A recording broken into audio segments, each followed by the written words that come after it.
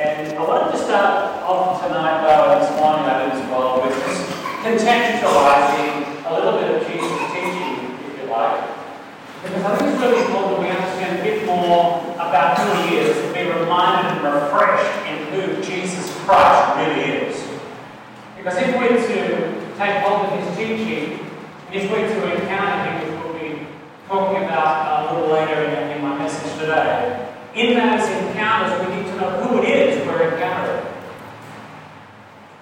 And the incredible power and presence that's available to each one of us. When I was a young boy, I was only 9 years of age, and it was actually Palm Sunday, and an evangelist come to the church, and he was preaching all week, and many people gave their lives to Christ. And on the Sunday morning, my Sunday school teacher said to our class, put up our hands, and we went and knelt in front of the church with this very famous evangelist, and we prayed a prayer and invited Christ into our lives, sought his forgiveness, and the Holy Spirit came upon me. I'll never forget it. It was an amazing moment. I just sensed the presence of Christ was so vivid and real. I wept and wept and wept. I continued to cry all day. And for months later, it seemed like I was kind of walking on air a little bit. And everywhere I looked, God would be talking to me here and there, and this and that. And I was just so aware of his presence. And since that time, I've had many encounters with the presence of Christ, sometimes through suffering, sometimes through difficult times, sometimes because of my own idiocy and failures and mess-ups. But often it's come through worship times in church, or in my personal life, in my devotions. And almost always it's come when I sit with Jesus in prayer. There are many encounters with Christ that we can have. So I had that Christ encounter, but I follow Jesus Christ not because of a whole series of perhaps apologetic theories and presuppositions and arguments, although I believe in all of that. I'm just so committed to the proofs of Christianity and the documentary evidence of the Scripture and the resurrection and everything else. But I'm a Christian because I actually met Jesus. That's why I believe. That's why I follow. And the rest just consolidates an encounter that I've had with him so many years ago, which I continue to have with him on a regular basis. I follow him because he is the way and the truth and the life. And there's no other God to turn to. There is simply no one else to turn to except the living Christ. So Jesus calls all of us continuously to follow him. And I think it's really interesting, even at the end of John's Gospel, before he ascends, his last command to the disciples, follow me. Just follow me, God, just follow me. In Australia, there are many options about who Jesus Christ is. We're going to flash a couple up on the screen that we've seen in some research. But who is Jesus Christ in our nation today? Is he a great teacher, a philosopher, some kind of motivational speaker, a guru, in a long line of gurus? Is he another member of the Dead Prophet Society? Yeah, 33% of Australians say he was an ordinary man, that he actually did, a man of history. But he was just an ordinary bloke.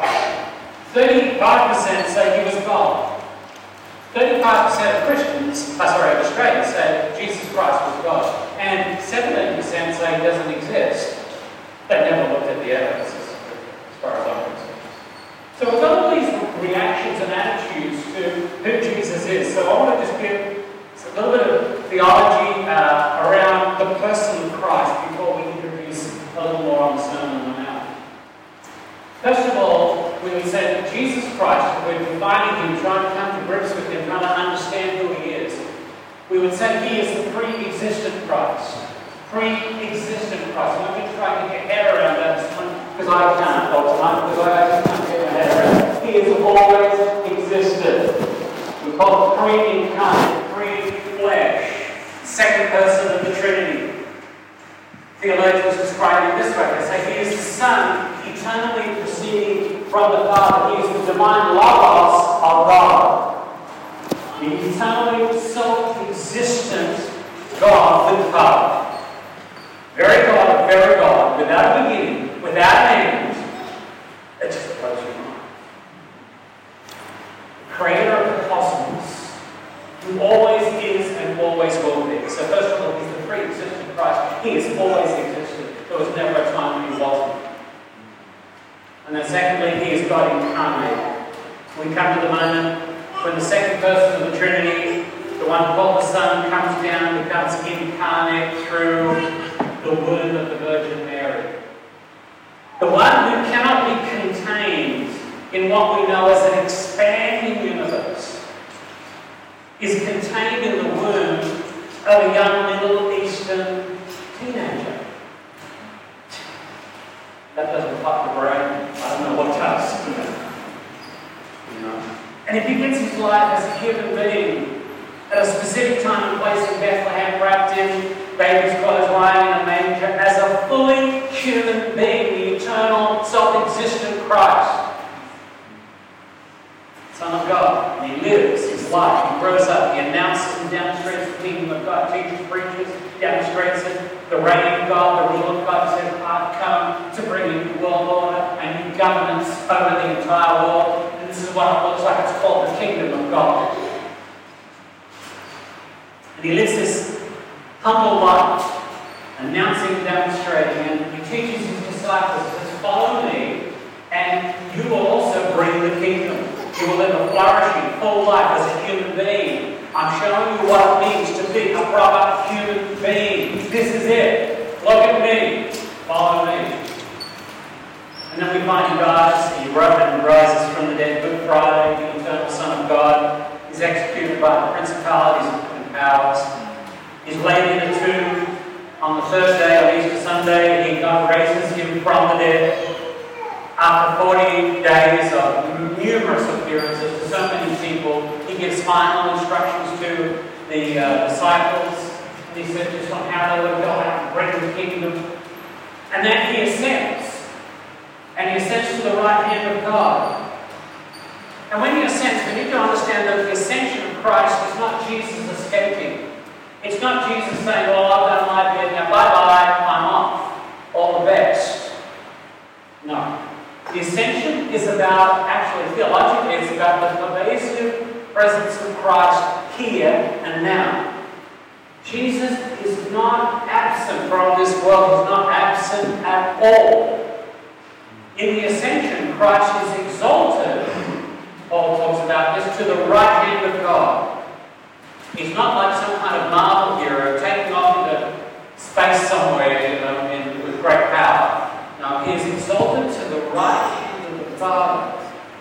Paul says God raised him from the dead, seated him at the right hand of the Father, far above all rule, all authority, all power, all dominion, every name that is invoked, far above all that in this age and the age to come. He's given absolute regency. And Paul says he fills all things with it. The right hand of God is the supreme position of authority. He is present with us, but now he's in a position of supreme authority over all the nations, above every ruler, authority, politician, celebrity, or wealthy magnate. He's above all governments, institutions, systems, philosophies, anything else that possesses authority. Jesus Christ reigns and rules over all. He supersedes every authority in this world today, right now. Now, when we see the state of the world, many of us may not be convinced that Jesus is Lord right now, ruling the nations. We may be tempted to think he's absent, but that someday maybe he will come back and start to rule the nations, you know. One day he'll come back and just sort it all out. That's a mistaken view. If we don't get some understanding of the exaltation of Christ right, and his rule over the nations now, we tend to misunderstand his teaching on the kingdom and his teaching for our lives today and his presence today. So Christ is being exalted above all authority, and now he fills all things with himself. He is in fact Christ of the cosmos. We live in a Christ saturated cosmos.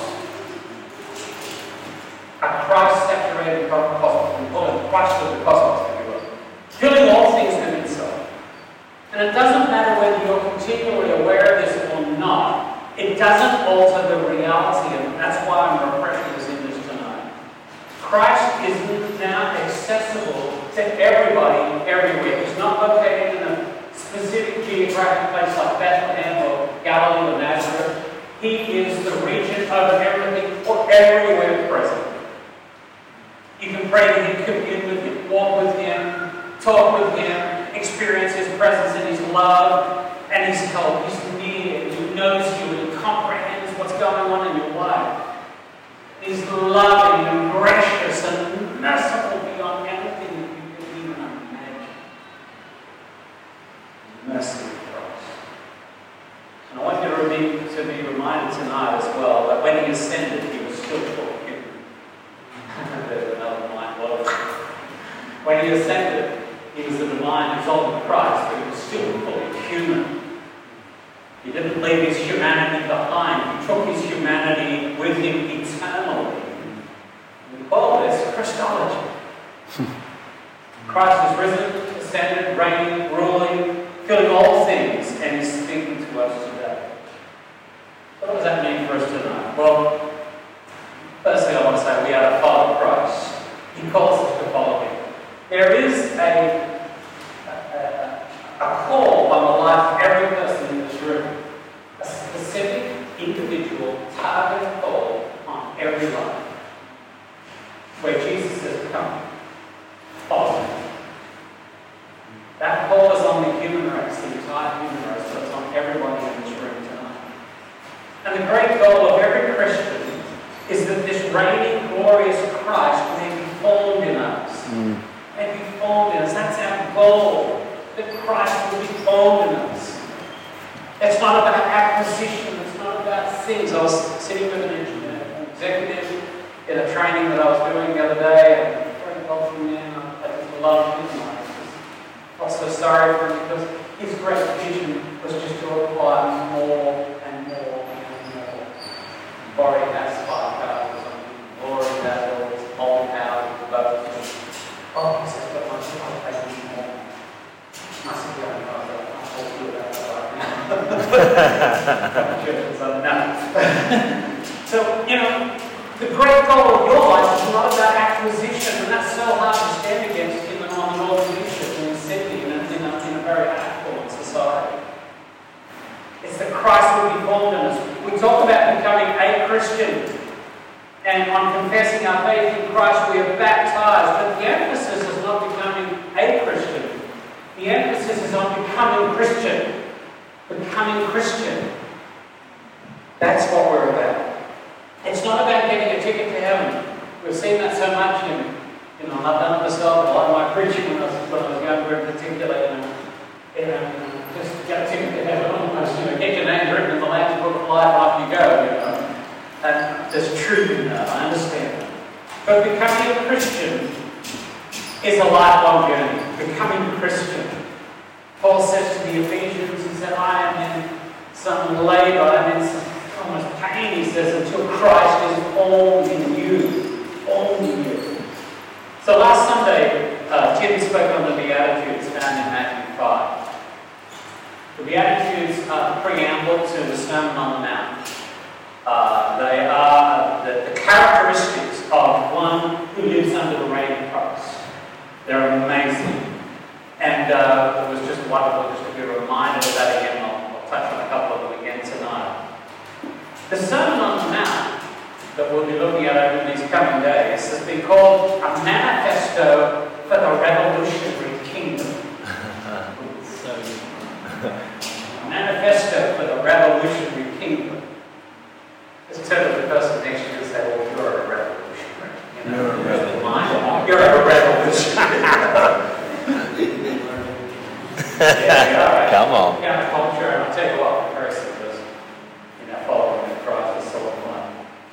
So Jesus says, he teaches, before he moves into the major body of the Sermon on the Mount, he says in Matthew 5, we've got it up there, you are the salt of the earth. You. Now, remember the context. The crowds were down in the plains. Jesus was on a mountain. He took his disciples aside. He's actually talking to them. And he says, you are the salt of the earth. But if the salt loses its saltiness, how can it be then salty again? What? It's no longer good for anything except to be thrown out and trampled underfoot. You are the light of the world, guys. A town built on a hill cannot be hidden. And remember, Jerusalem was on a hill. Neither do people light a lamp and put it under a bowl. Instead, they put it on a stand and gives light to everyone in the house. In the same way, let your light shine before others, that they may see your good deeds and glorify your Father in heaven. Wow. Greatest teacher of all time. This is part of the greatest sermon that's ever been preached, the greatest body of Christian theology that we have. So you are the salt of the earth and the light of the world. Now, I'm not going to do big stuff with salt and light tonight. I didn't do it this morning. I've done that many times. But I just want to talk very quickly about the nature of salt and light. We know that the job of salt is that it preserves, and it adds flavour, and it prevents corruption. I cooked a loaf of sourdough bread, as everybody knows. We all cook our sourdough bread. I cooked a loaf of sourdough. I forgot to put salt in it.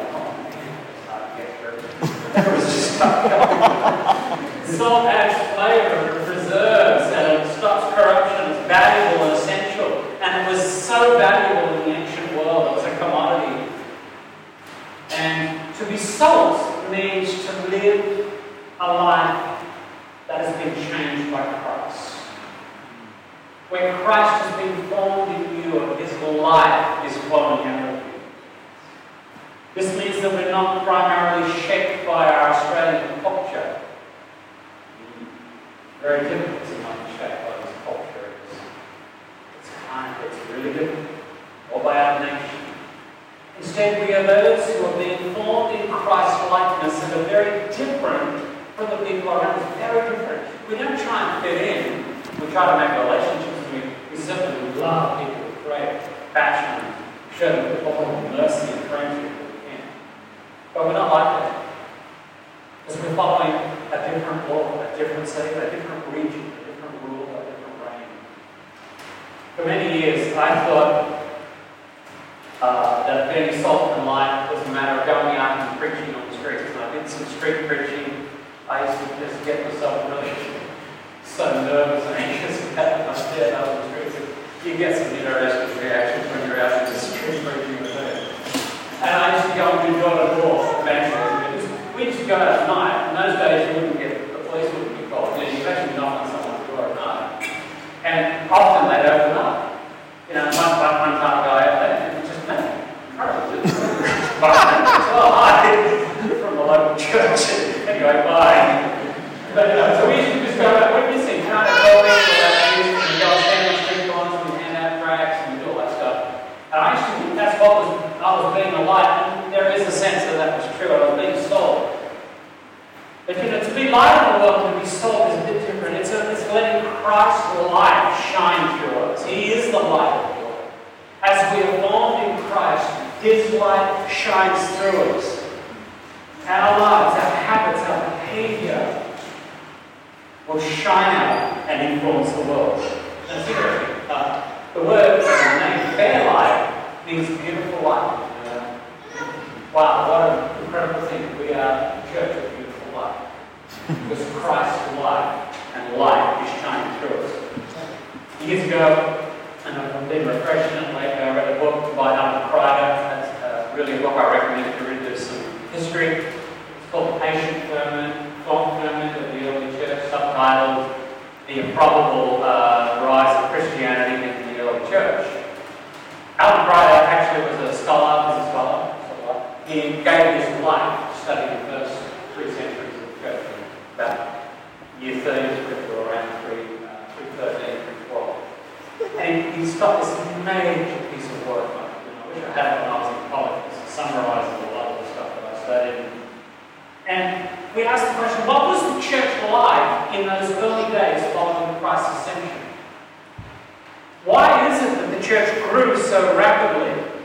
It grew about 40% a decade.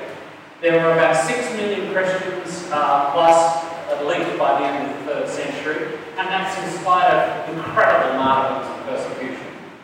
It grew in a culture and a context of martyrdom and great oppression. And people,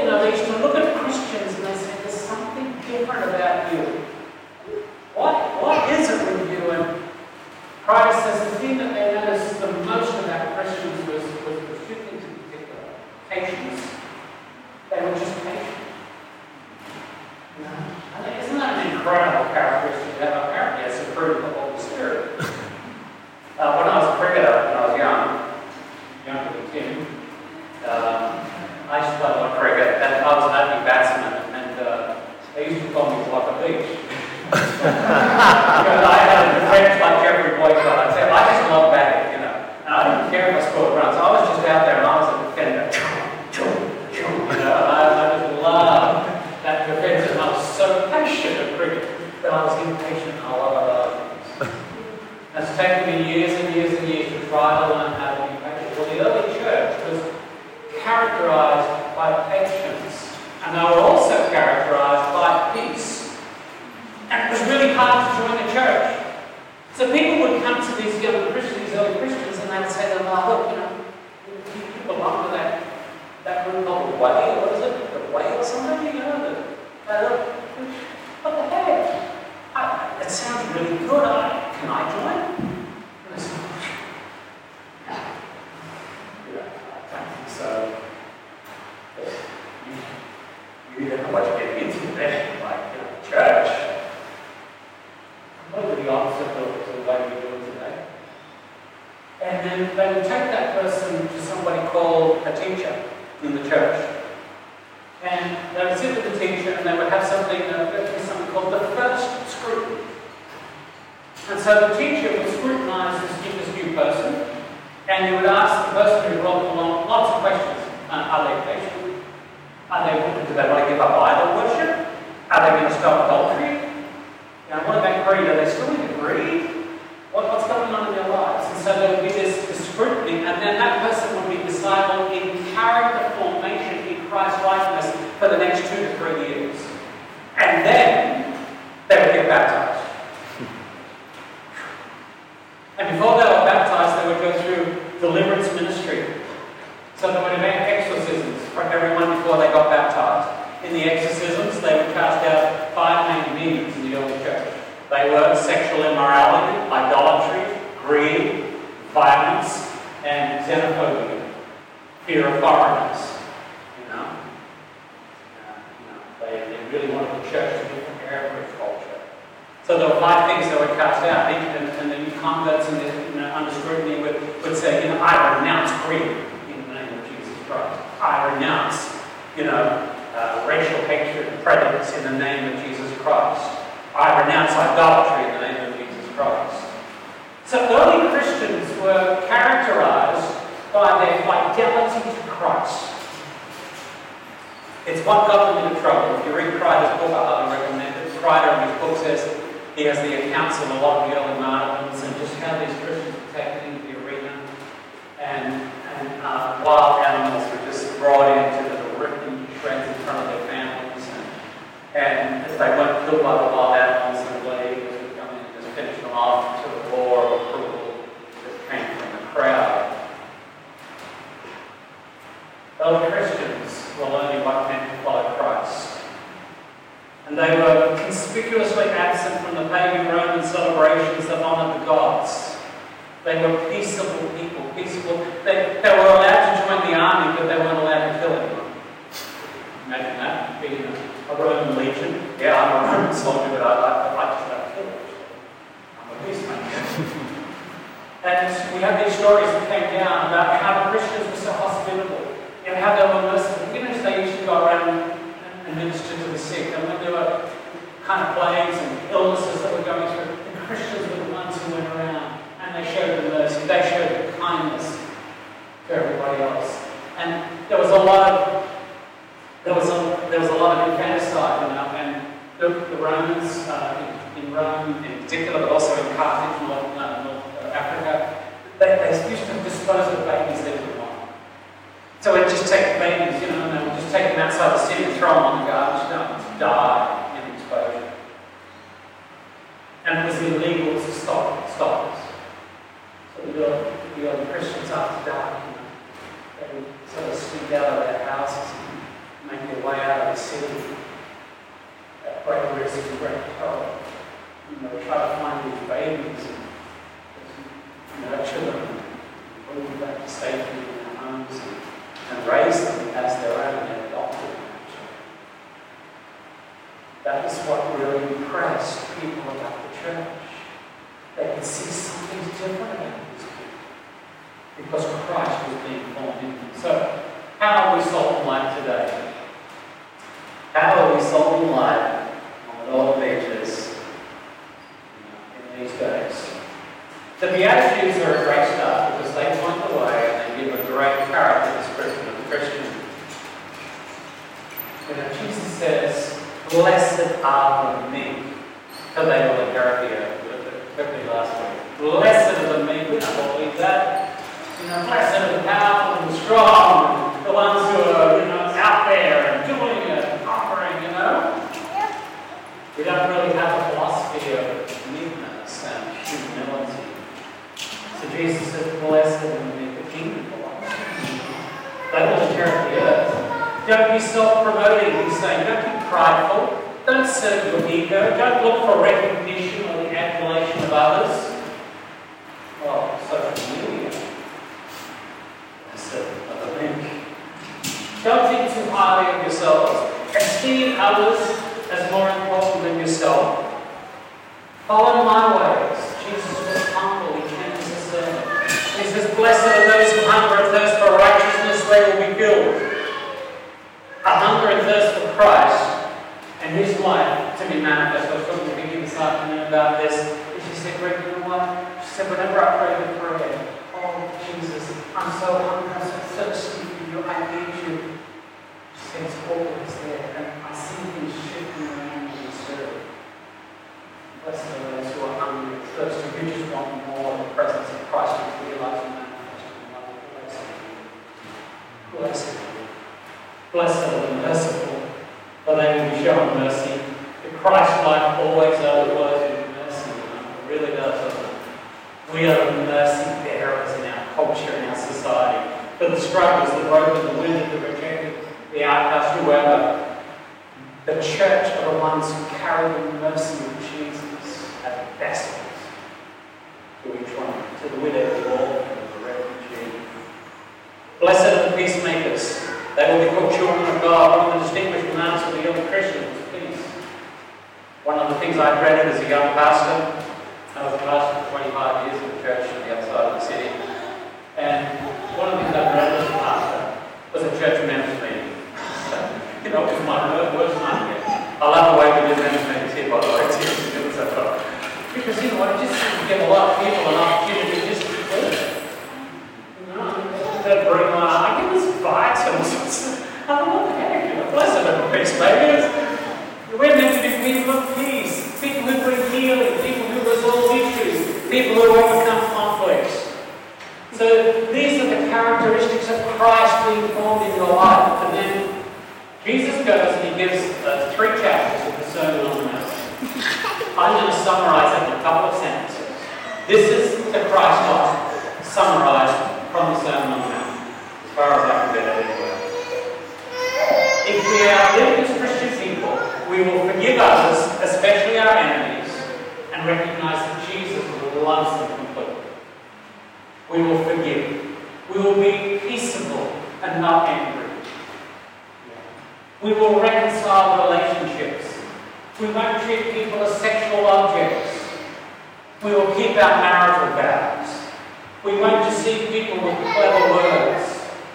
We'll live a non-violent life. We will love our enemies. We will give to the poor in a humble way. We will pray and fast with sincerity. We will trust God instead of money. We won't judge other people, and we will treat people as we want to be treated. So Jesus is saying, I'm announcing the arrival of a completely new arrangement of human society. Completely new arrangement. Never before seen. This is absolutely remarkable. It's the kingdom that comes from heaven. And people are going to see your lives and they're going to be attracted to you, to the church, to the King of Kings. So you will be salt and light. But he says, look, he gives a warning in the text of Matthew 5. He says, if salt has lost its taste, how can it be used? It's just got to be thrown away. When the church is not light, when the the church is not solid, when the Christ life is not being formed in each one of us, we lose our saltiness. Well, we're basically not good for anything. Dietrich Bonhoeffer, that Tim mentions, gets a mention from this board. I believe he was one of the outstanding theologians of the 20th century. He had lived a short life, living in Germany, born in 1906, lived for 39 years. He was one of the very few pastors who stood against the Nazis. He refused to sign, most pastors refused to sign the declaration called the Barton Declaration, signed by Karl Barth and a few others, which said we oppose Nazism in Germany. He refused to sign it. Only 10% of pastors, he signed it. Only 10% of pastors signed it, to get that right. So 90% of pastors actually supported Adolf Hitler's nationalism.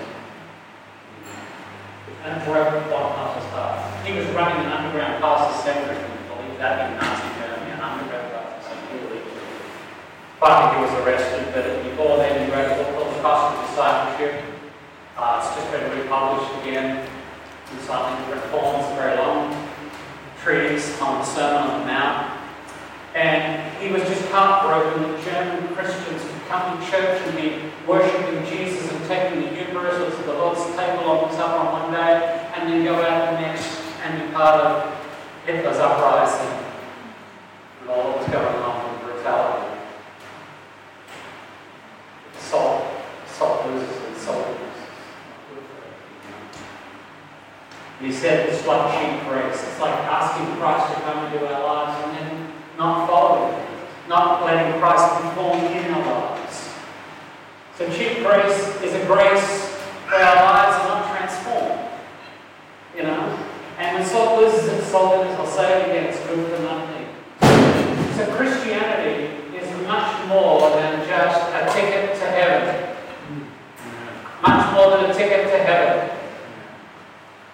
And at Vandy Life, we don't teach here Christianity as a ticket to heaven. It's not taught here, it's not practiced here. We invite people, we invite you to come on a lifelong journey of following Jesus, of living the Jesus life by the power of the Holy Spirit. So I want you to don't think of salvation as something, well, I've given my life to Christ, I'm going to go to heaven when I die, my name's in the Lamb's Book of Life, hallelujah, and then you can just do what you want. Of course you'll be accepted and loved by Christ and what have you, but that's not what it's about. You need to follow Christ and have Him formed in your life. I really believe that when you die, you will be ushered into heaven, you will be cared for by Christ until the resurrection of the dead. Amen? You can just gag and move until the resurrection of the dead. That's our great hope. But in the meantime, before that day, we are to be changed and transformed by the power of the Holy Spirit. So how is Christ formed in us? Let me finish with this. How is Christ formed in us? We are formed in many ways. Spiritual formation happens through many things that we can do in our lives, day by day. Tim, last week, talked about proximity. Use that or use it during the week. Proximity. I'm talking about tonight another step, engagement. Yeah, so we want to engage with the person of Jesus Christ that I've been talking about, because that's how we are changed.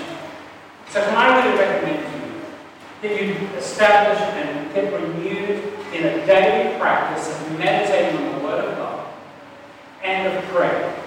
Spend your time in prayer and in the Word of God day by day, not religiously or trying to find acceptance with God through that. You can't be any more accepted than you are. He loves you.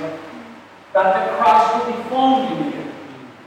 We often have this thing where we say, who would you like to spend an hour with? If you could choose any famous person, who could you spend an hour with? People come up with names like Bill Clinton. It's sort of amazing. Let's go.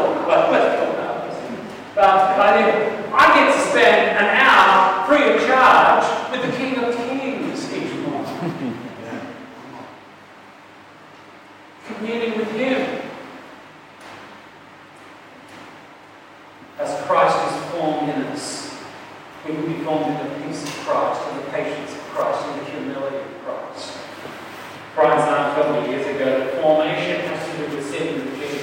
is my practice of sharing with you. After I've meditated on the Bible in the morning, in my room, by myself, I pray a mixture of written and spontaneous prayers.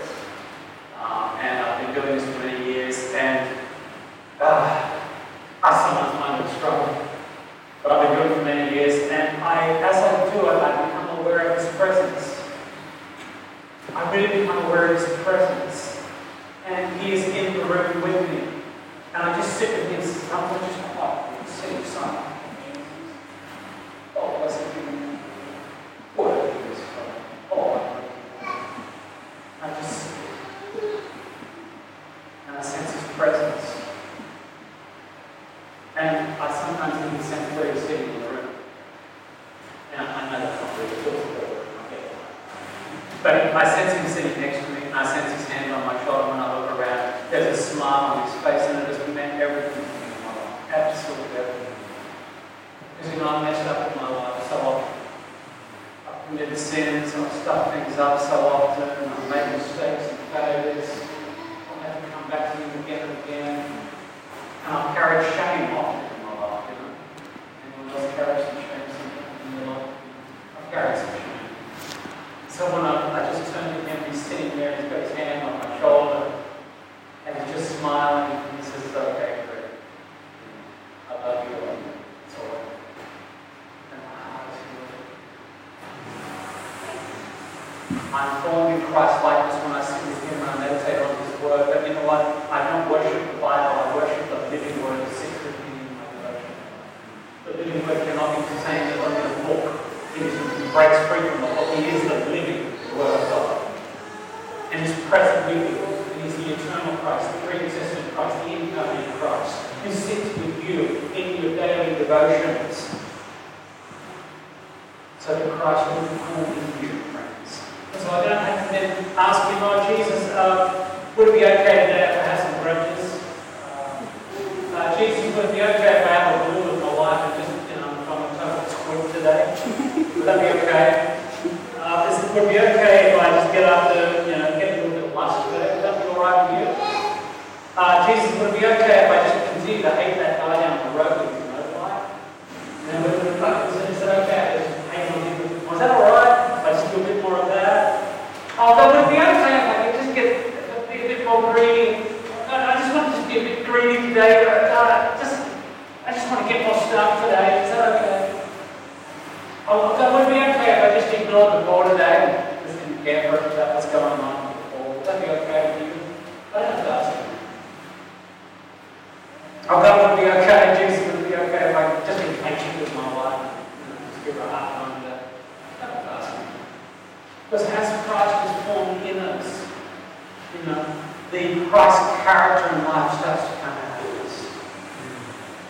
So now I encourage this church to be refreshed and renewed with this word of being formed in Christ. But I encourage you to remember who He is. Who He is, the eternal, pre-existent, glorified Christ who has regency over everything. And you know what? He's at work in your life. He's at work in this church. I believe that great things are going to be happening in the coming days. Things are all pandemic, Jesus Christ is going out to the hearts and lives of men all around the world. And can you imagine if there are about 2.3, 2.4 billion or something like that people who identify as Christian in the world today? Just imagine that, 2.3 billion. If they were all salt and light, fired by the Holy Spirit, evidencing the life of Christ wherever they went, this world would be transformed so rapidly. But Christ is going out to people today. He is the hound of heaven.